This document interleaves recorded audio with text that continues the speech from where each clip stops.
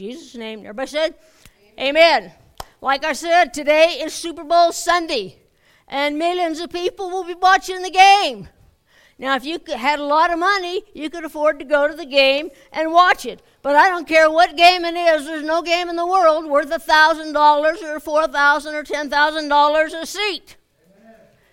We went to 2 Bronco games when we lived in Colorado, and they were good seats.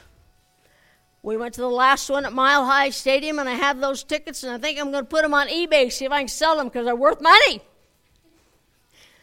But I'd rather watch games on TV, especially if you have a 70-inch TV to watch them on. And a 55-inch above it to watch it in case you miss something on the one below. For many reasons. It's closer to the food and cheaper. And it's closer to the bathrooms and there aren't lines. So I like Super Bowl and I like football, and we watch it at home in the comfort of our home. So join us for our party because we have fun. We yell and scream at the refs and each other. No, we don't scream at each other. I haven't hit Susie yet. But we have a lot of fun. Now, this game is important to us football fans. But most of us are just spectators or armchair quarterbacks, aren't we? I sit in my recliner, and I'll tell you, I can tell them what they need to do to win. And I yell it sometimes. And if they mess up, we yell, get them out of the game. I don't care who they are. We are Pentecostal football watchers. And we get excited. I believe I get excited in church, so I can get excited over a game. Because it does have some lessons it can teach us. So, now, if there was some magic pill or some magic play that the team could take to guarantee a victory, they would do it. Saw something sparkly, drew my attention. I thought maybe I'd lost my earrings or something. I do that. I've done that. They would do it. They would do whatever it took to win the game, as long as it wasn't illegal. See, and we as believers are in our own Super Bowl. How many know that you were born into a Super Bowl of life? You don't know that? Well, we are. We're in this game whether we like it or not. And as believers, we are on the winning team. Because we have guaranteed victory over our game as believers. Now, I hope the Denver Broncos just stomp the Panthers, and we're going to do our best to edge them toward that victory. But if you're not a football fan, don't worry about it. The things I'm going to talk about this morning can be related to our own game. And 1 Corinthians 9, 24 to 27.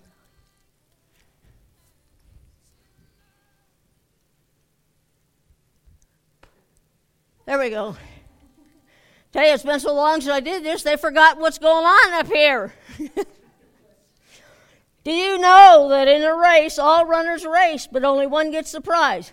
Run in such a way as to get the prize. Everyone who competes in the game goes into strict training. They do it to get a crown that will not last, but we do it to get a crown that will last forever. Therefore, I do not run like somebody running aimlessly. I do not fight like a boxer beating the air. No, I strike a blow to my body and make it my slave, so that after I have preached to others, I myself will not be disqualified of the prize. Now, Paul was referring to a race. Now, the race is over there. That's where the Olympics originally started, and they ran around the Colosseums, and the winner got this crown of leaves or whatever as a winner. But see, that game was only one person got the prize. But see, the game of football is a team sport. It's not a me game, it's a team sport. And being a Christian, we are on a team. We are part of a team. And guaranteeing a crown, because all believers will get a crown. So I'm excited about that. Now, we can't win once in a while.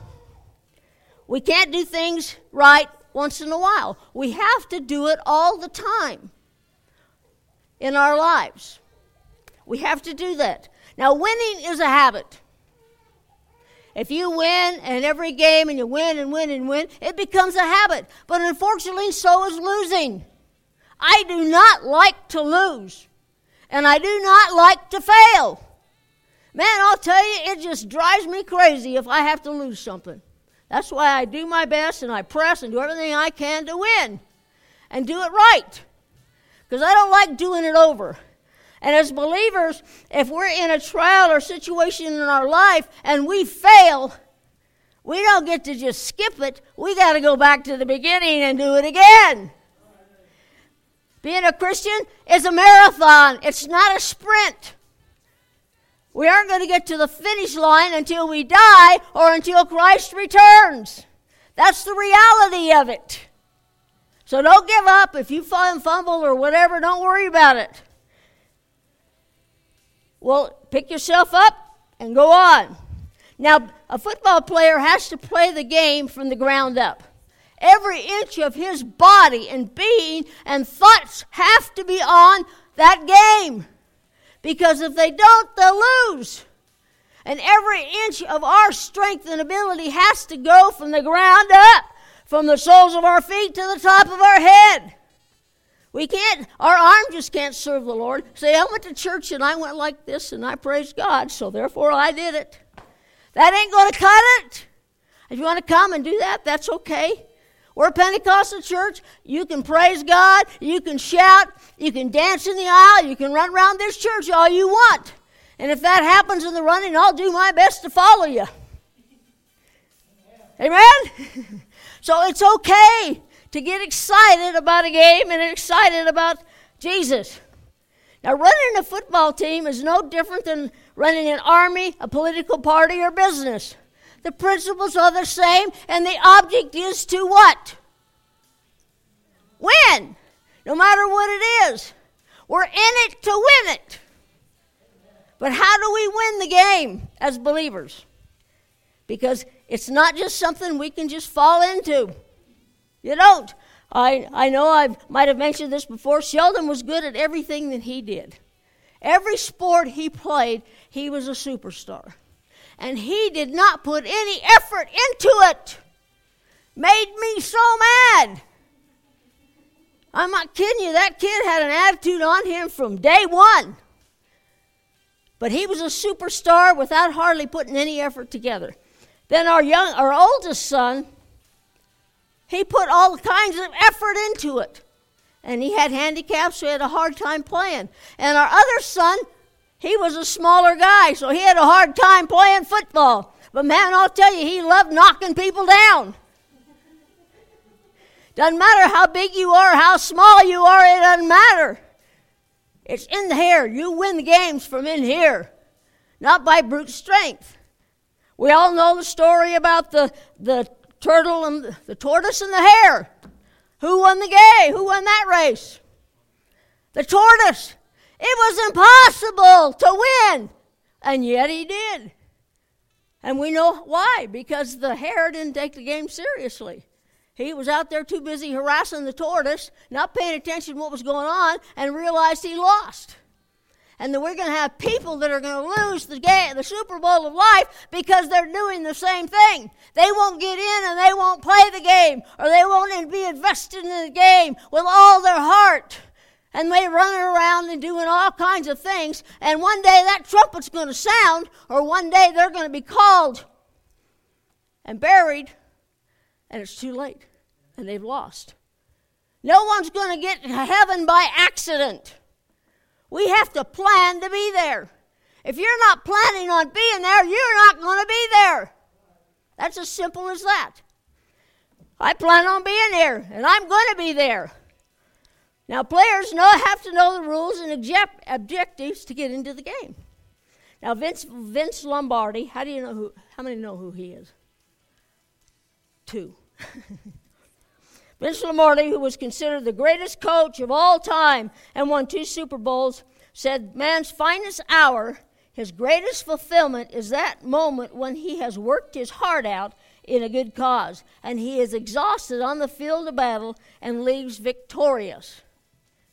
How many know that when you go to work, and I know whether you like your job or you don't like your job, it doesn't make any difference. You're still supposed to put the same effort into it. But when you do a good job and you've accomplished something and you go home and you're tired, there's nothing better than going to bed and sleeping on nights like that. Is there? That's the reality of it. Winning or doing a good job is great. It helps us sleep at night. Now, the Super Bowl trophy is named after Vince Lombardi, in case you didn't know. And he coached the Green Bay Packers. Boo! Except for Aaron Rodgers and the others that are Christians. We like them. But the first 2 Super Bowls, only weren't called that, but that's what it was. The first 2 Super Bowls, he won. And that's why he was one of the reasons he was considered the greatest coach that ever coached anybody. Now, I want to look at some comparisons between football and fighting the good fight of faith, because there are a lot. The first comparison is that football players and believers need the right equipment. Players need more than jerseys, pants, to be equipped to play the game. They need helmets to protect their face. They need shoulder, hip, butt, knee, and all other kinds of pads that they need to have. They tape their shoes, and they wear the right cleats before they can get on the game, on the playing field. That's the reality of it. Because if they don't, well, I'll tell you, when somebody hits you without all the equipment on, you're going down and you're not getting up. So they need the right equipment in order to be there. Besides that, there are rules that won't allow them to play without the right equipment. They're learning now how to protect the players a little better. Now, this is kind of funny that it took, when football started, they had, the first few years, they told men they had to wear cups. But it was like 10 years later before they made them do anything with a head. The helmets. So you know what part men thought were more important. Some of you will get that.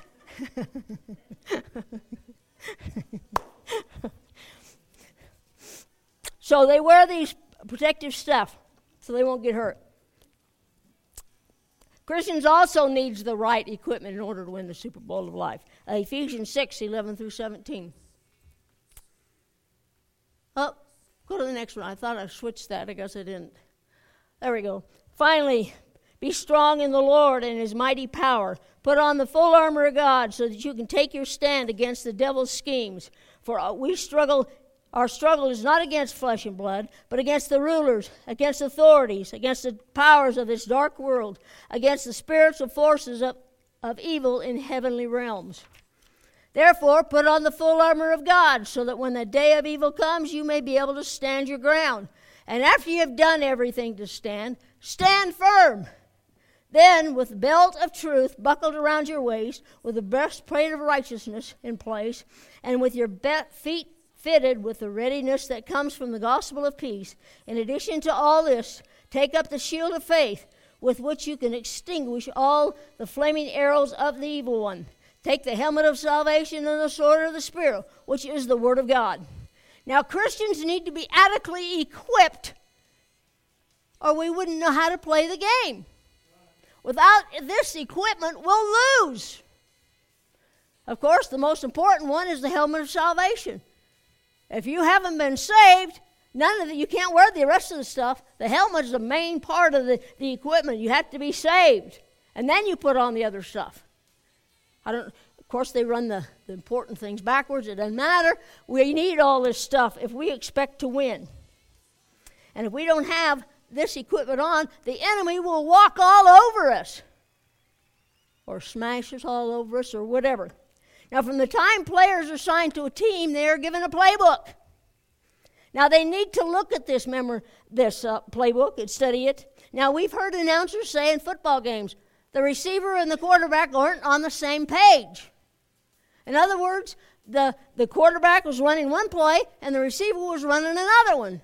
And when that happens, incomplete pass or interception. So they need to study their playbook so they can help them win the game, so they can be in the right place at the right time when they need to be. And they know how to do their jobs. Now I'll go back to that other scripture. If you would, honey. Excuse me, Brother Andy. He is my honey, though. All scripture is God-breathed and is useful for teaching, rebuking, correcting, and training in righteousness, so that the servant of God may be thoroughly equipped for every good work. As believers of God, the Bible is our playbook. This is it. This is what we need to learn. This is what we need to read. This is what we need to study. Otherwise, we're going to get crushed.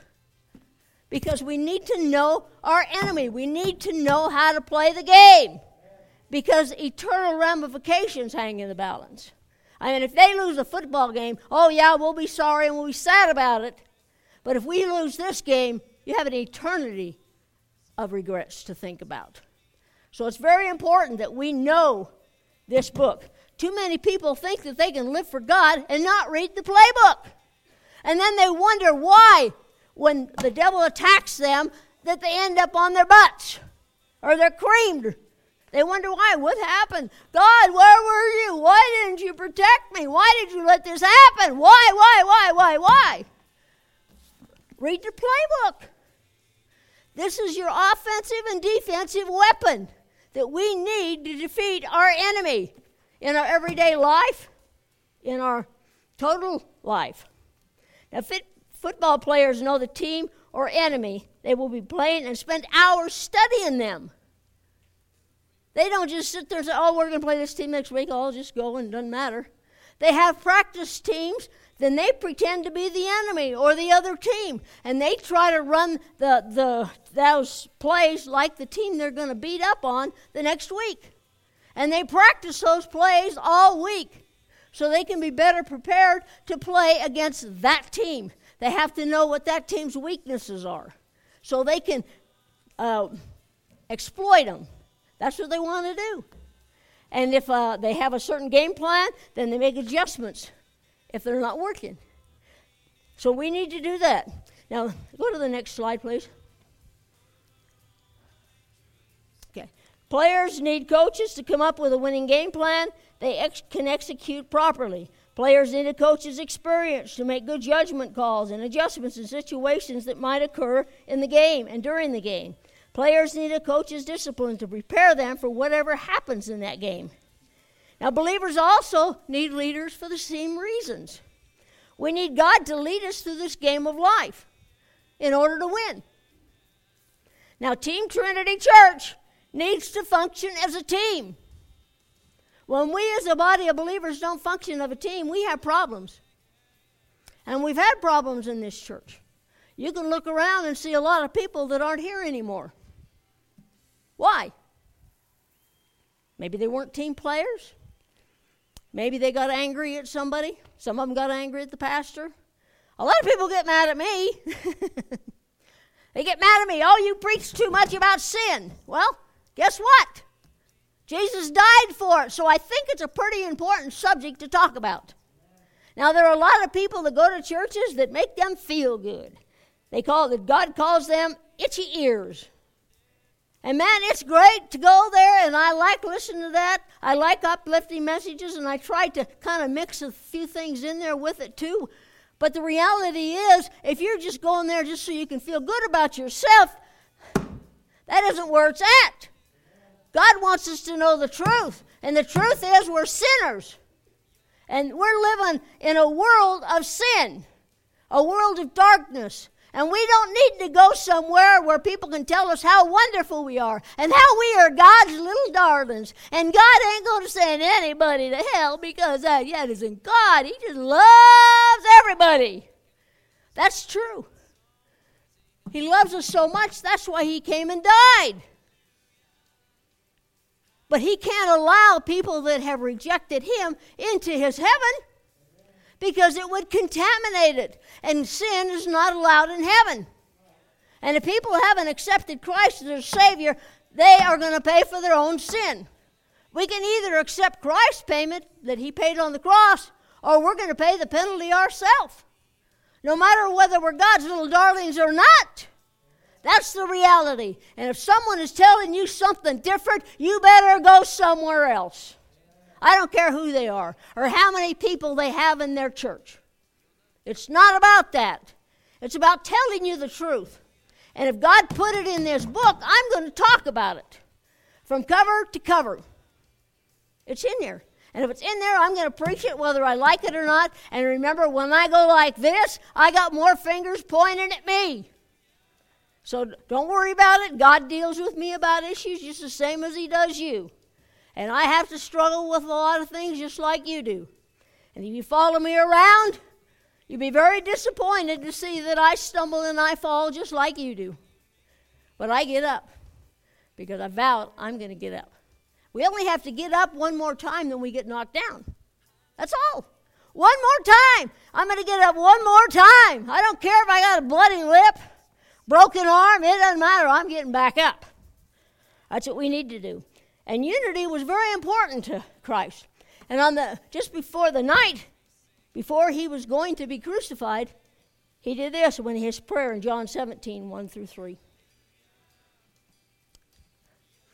It said, and Jesus said this, he looked toward heaven and prayed, Father, the hour has come. Glorify your Son, that your Son may glorify you.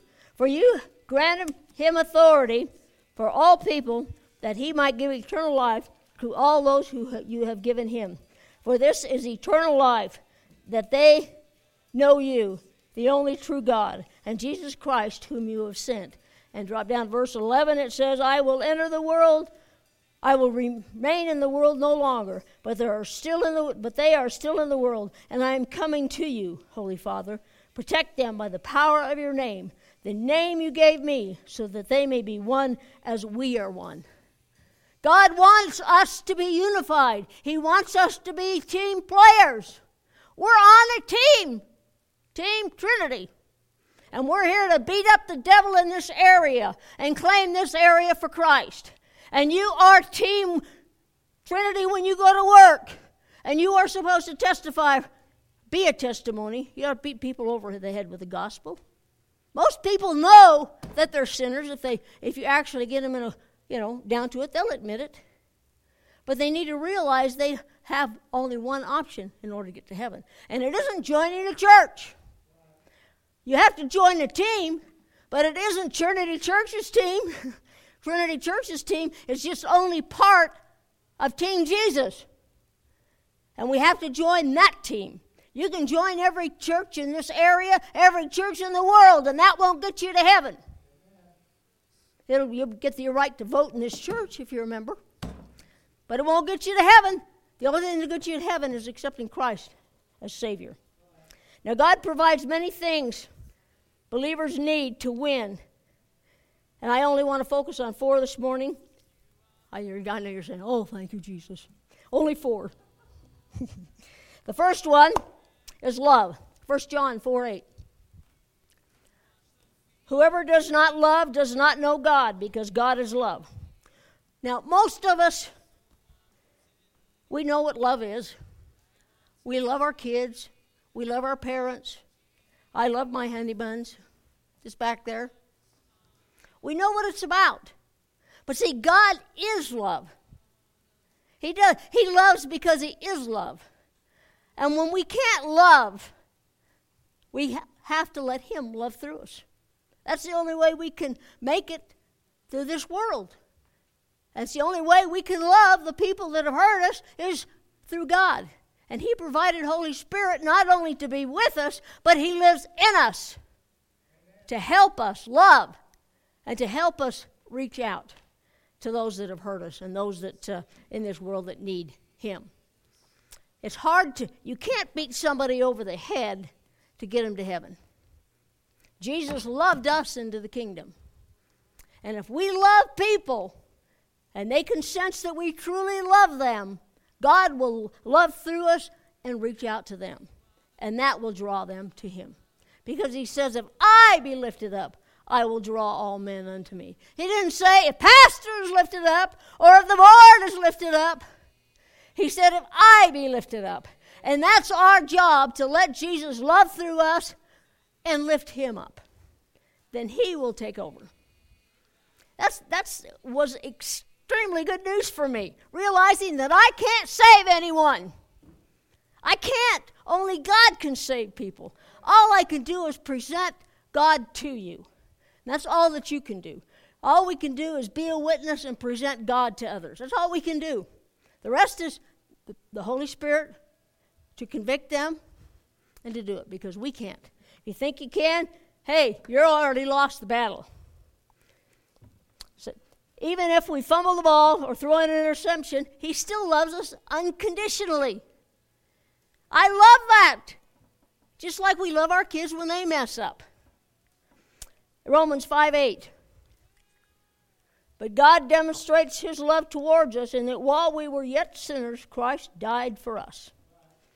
Now, before we were on his team, we were a number 1 draft choice. He died for every single one of us to be on his team. But see, we have to be willing to accept that. We have to be willing to accept the contract he offers. And it's a lifetime contract. It isn't something that's negotiated every 3 or 4 years. It's a contract that we sign for life. So we want to be on his team for life, and he died for us. Said, this is how much I want you on my team. I gave you this. I died for you. And he gave us a signing bonus of eternal life. Hallelujah! That's exciting. I like that. I love that. The second thing God provided for believers is grace. Now, grace is an important part of God's game plan. Grace comes through us through Christ. It's God's power living through us to give us the strength to get up and go on when we're hurt. When we get blindsided by somebody in the church that said something about us or did something to us, or somebody at work hurt us, or something else happened in our life, or all the stuff in the house breaks down, he's given us the power to be able to survive.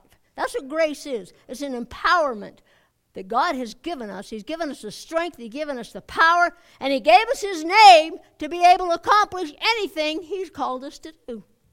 Nothing's impossible with God. So if you think, yeah, but God doesn't know me, oh, yes, he does. God knows every single one of us. He knows our weakness and he knows our strengths. And he says, I am become strong in your weakness. Because in our weakness, that's when we need God more. If we have a lot of strengths, we have a tendency to think, oh, God, I got this one. It's all right. I can do this. And I could probably come up here and preach. I've been preaching for a long time. So I could probably come up here and preach on my own. But I don't want to. Because I don't want it to be my message. I want it to be God's message. And I've dedicated this to God. I've asked him to anoint it. I've asked him to do everything he needs to do in this message. And I especially want him to say things that aren't in my notes. And most of the stuff I say up here are not in my notes. That's why sometimes I preach so long. You don't like it? Take it up with God. He keeps dropping it into my mind. So if he puts it there, I got to talk about it. Amen? And I will continue to do that. 2 Corinthians 12:9. And he said to me, my grace is sufficient for you, for power is perfected in weakness. Now, Paul had a thorn in the flesh that just drove him crazy. Now, I don't know what it was. We speculate, and everybody has their opinion about what it was, but it doesn't matter what it was. Don't focus on what was bothering him. Focus on what happened and what God told him about it. And if you have something going on in your life and you keep praying on it and praying on it, praying about it, keep praying about it till God tells you to stop, which he did with Paul. Why did he tell him to stop? You ever thought about that? Because God knew if he kept praying, he would take it away. And that had been the worst thing for Paul. Because that thorn in the flesh kept that guy humble. Now, if you know anything about Paul's life, you know he was beaten with rods, he was shipwrecked, he was stoned. All kinds of things happened to this guy. And what did he pray about? Take this thorn away. I can handle the beating, I can handle everything, Lord, but I can't handle this thorn. God says, no, my grace is sufficient. That's what God tells you this morning. If you've been praying about something, God hasn't told you to stop. Just enjoy this word that says, His grace is sufficient. His grace will get you through it. His grace is what's making me able to preach up here this morning. I'll tell you, the last few months have not been a picnic for me. Yeah, I've had surgeries, and everything that can go wrong has gone wrong, as you well know. And I have been very unhappy about it. And I've told God, I'm just trying to do what you've called me to do, but man, I just can't do this stuff. It's too hard on me now. But here I am, plugging along, because I won't give up. Till they throw dirt in my face, I will not give up. I will not surrender, because if you do, the devil wins. And I don't want the devil winning. So I'm up here, so take that, Satan. Jesus said our enemies are under our feet, right? Amen. So we take authority over it, we shake our fist to the devil and say, take your best shot, it ain't going to work.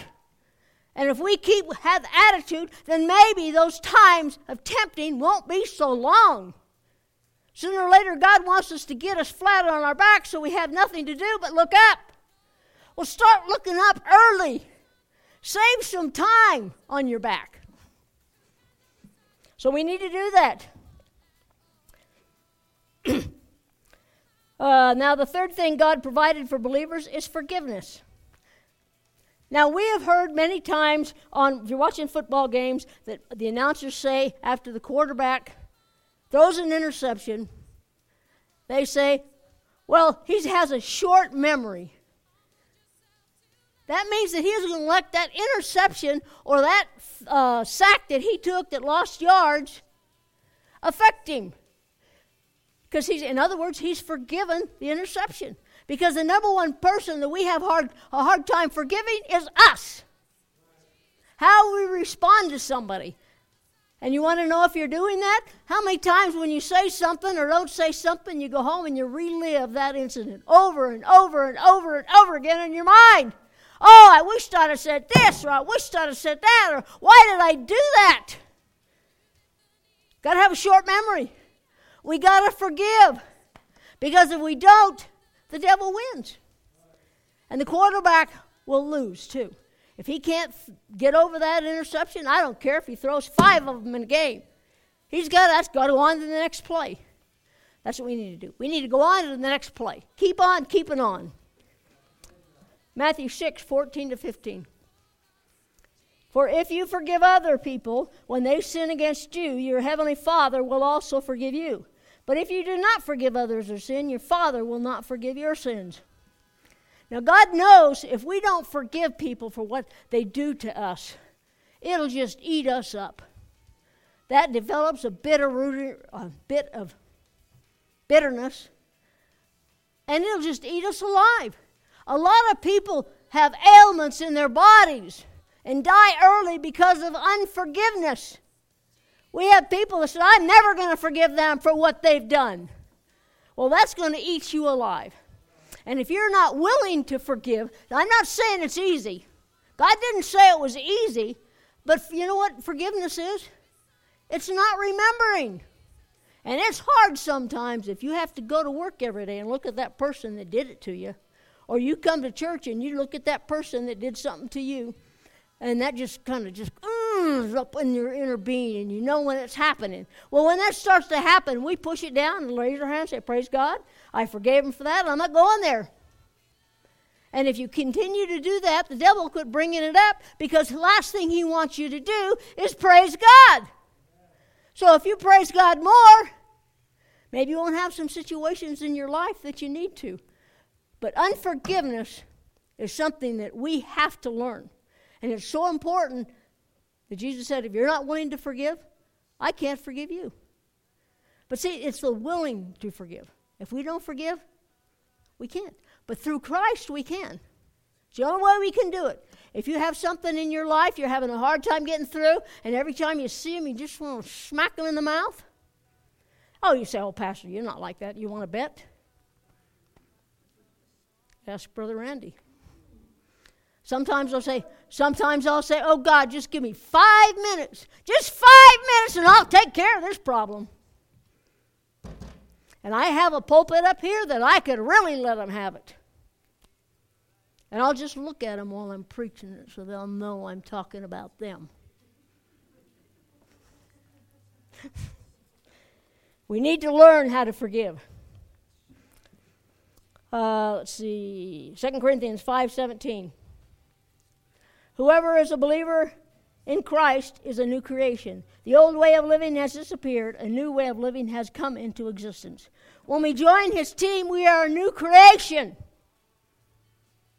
God remakes us from the inside out. That's the difference between salvation in Christ, the way he provides it, and religion. Religion tries to change you from the outside in. And I spent probably 20 years trying to live religion from the outside in. And all I did was feel worse and getting mad at myself and mad at God because every time I turned around, I failed. And when I fail, man, I'll tell you, that's the worst thing that happened to me, failure. I cannot deal with that. I have to be first because to me, there's no second. And so I win. And when I lose, it affects me greatly. So I had a hard time with that until all of a sudden, one day, God just went poof. And then I got it. It's not here, it's here. It's not a religion from the outside in. It's a relationship with God from the inside out. And when we let God into our life and change us and live through us, we can do it. Sure, I still fumble. Sure, I still throw interceptions. But with God's help, I get through it. And he helps me get through it because a relationship I can live. Married people, you know that. It's hard to have a marriage if you're living here and your husband's 1,000 miles away and you don't see each other. How many think that marriage will last? Both of you will get wandering eyes because it doesn't work. You have to have a relationship, and part of that relationship is being in intimacy with one another, having a close relationship with each other, talking to each other. And Brother Manny and I have been together so long, I'm thinking at the same time he is. He'll say it, I'm just thinking about that. We begin to think alike, and that's what God wants in this relationship. He wants us to think like he thinks. When we do that, hey, winning! We're on the winning team! Yay, team! Now, if we do fumble or throw that interception, God doesn't throw us off the team. Took us out of the stadium. He doesn't do that. The only way we get off this team is if we turn our back on God and walk away. Retire.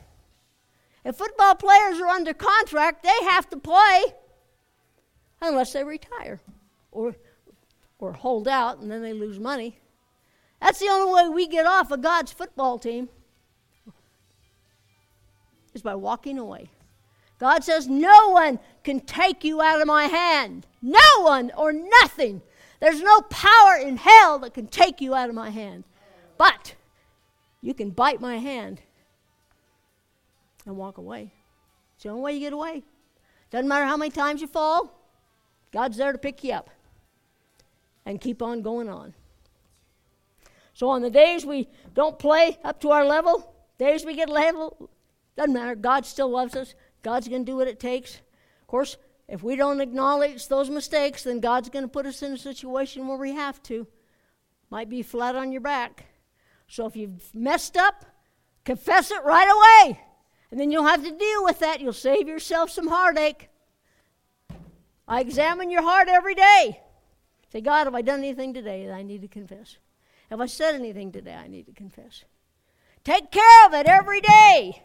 Now, if I die before I confess a sin, am I still going to heaven? Yes. Because Jesus died for my sin. Once I'm on the team, doesn't matter if I mess up, I'm still going to go to heaven, except unless I walk away, turn my back on God. I'm still going to make it. So don't worry about that. You think we're, oh man, what am I going to do? And we're afraid every time, what am I going to do? If I get down in a car wreck, oh Lord, if I die in a car wreck. We worry about this stuff. Don't worry about it. Because you're covered. Because we can't earn our way into heaven. We can't do enough good deeds to outweigh the bad deeds to make it to heaven. The only deed we need is to accept Christ as our Savior. That's all we need to do. The fourth thing God provided for believers is His presence. Without God's presence, we'll lose the game. It's like trying to play a football game without a ball. As believers, trying to live for God without His presence in our life is like playing without a ball. It's impossible. You can't. We need to include God in our life every day. Now, when Adam and Eve was in the Garden of Eden, God walked and talked with them, and His presence was very visible to them. And you say, oh, does that mean, what does that mean? They seen God? Yeah, they seen God. But remember, there was the Father, Son, Holy Spirit, always. Jesus didn't become the Son of God when He was born. He was always the Son of God. And it was the Son of God who walked with Adam and Eve in the cool evening. We call that a theophany. It was Jesus before He took the form of man. You can't take the form of something unless you were something before. Jesus was always God. He was God when He was born. He was God when He was in Mary's womb. He's still God. He'll always be God. There'll always be the Father, the Son, and the Holy Ghost. If that's confusing to you, I have some messages about that in a video. If you let me know, I'll see to you get it. Try to help explain it a little easier. It's a complicated doctrine, but I don't have to understand it to believe it. If you have to understand something to believe it, you're really going to be messed up. Because there's a lot of stuff in this Bible I do not understand, but I believe it anyway. Because it's true whether I believe it or not. God's word is true whether you believe it or not. So, but when they sinned, it broke God's heart. It really did, because it separated Him from Adam and Eve. It separated from Him from the children that He had created out of the dust of the earth. And it broke His heart. Why did He choose to redeem us? Because it was the only way He could get back that relationship. The only way. I don't understand why or how He does it. It's a miracle.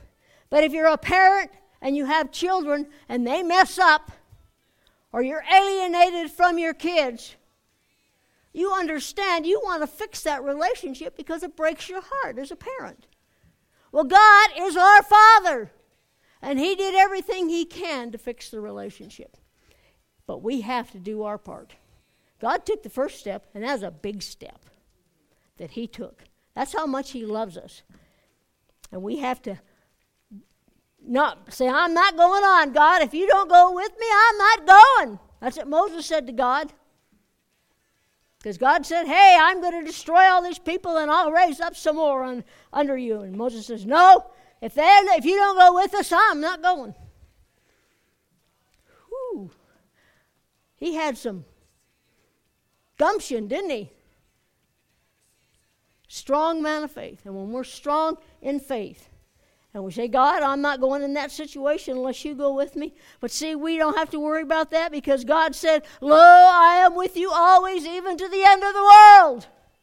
God is with us no matter what we do, no matter where we go. He's with me this morning.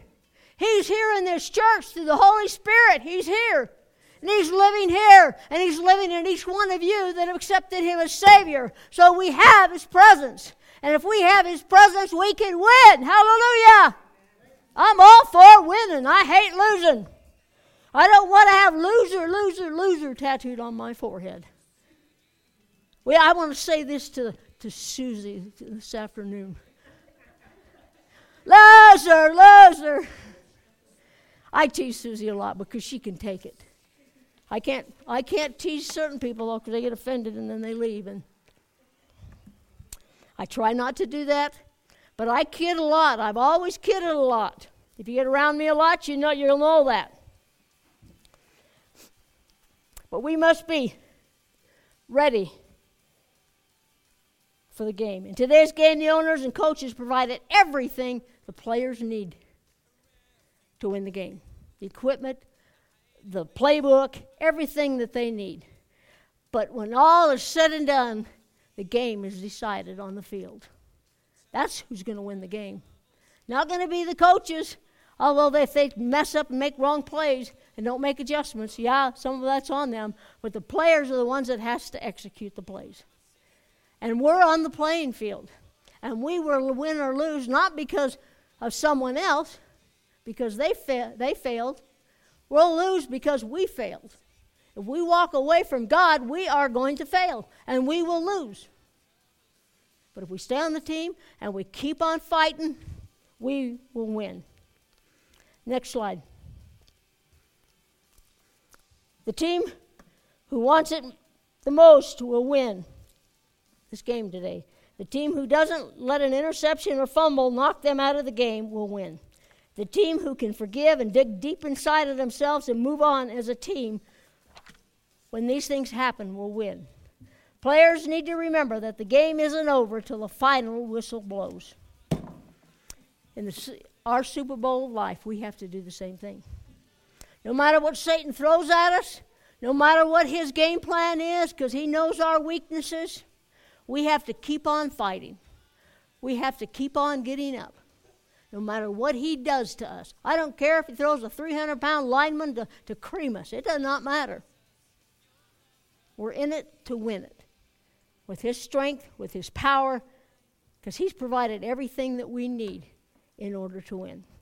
Now, the Kansas City Chiefs were a great example this year, and I like Kansas City Chiefs because Steve Smith, my mind just went blank. Alex Smith is the quarterback.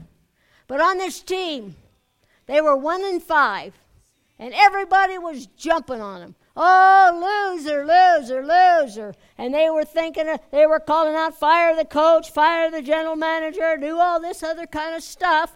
And because they're losers. And there's no hope in the world. There's no way in the world that they're going to pull this out. But guess what? They didn't care if they were 1-5. Because the next week, they were 2-5. The next week, they were 3-5. 4-5, 5-5, 6-5, 7-5, 8-5, 9-5, 10-5. All of a sudden, they not only won the games, but they made the playoffs and won their first playoff games. But they gave up on them way back then. So no matter what happens in your life, no matter what's going on in your Super Bowl of life, don't give up, because you can always dig deep and never give up. And when you never give up, you'll get up. We will win if we keep on. But if you're not on the winning team, you'll lose. Do you know him this morning? Let's pray. Our precious Heavenly Father, I'm thankful, Lord, for this day. And I'm thankful for everything that you've done for each one of us, Lord, providing a way for us to join the winning team. Because we're on the winning team no matter what goes on in our life. If we stay on the team, we'll win. Doesn't matter what the scoreboard says. It doesn't matter how many times we fumble. It doesn't matter no matter how many times we stumble. We're still going to win. Because you are our Savior, our Redeemer. And because of what you did, not because of what we've done, we'll make it. And I ask, Lord, if there's someone here that doesn't know you, I pray, Lord, that they will make that decision this morning. In Jesus' name. Like I said, you can be an armchair quarterback for the game today, but you can't be one in the Super Bowl of life. You have to be the quarterback of your own life. If not, you'll lose. But you have to join the team. And God has drafted you. Are you going to let him? Are you going to let him help you? Anyone here this morning that don't know him and say, I'd like to? Anyone? I know most of us are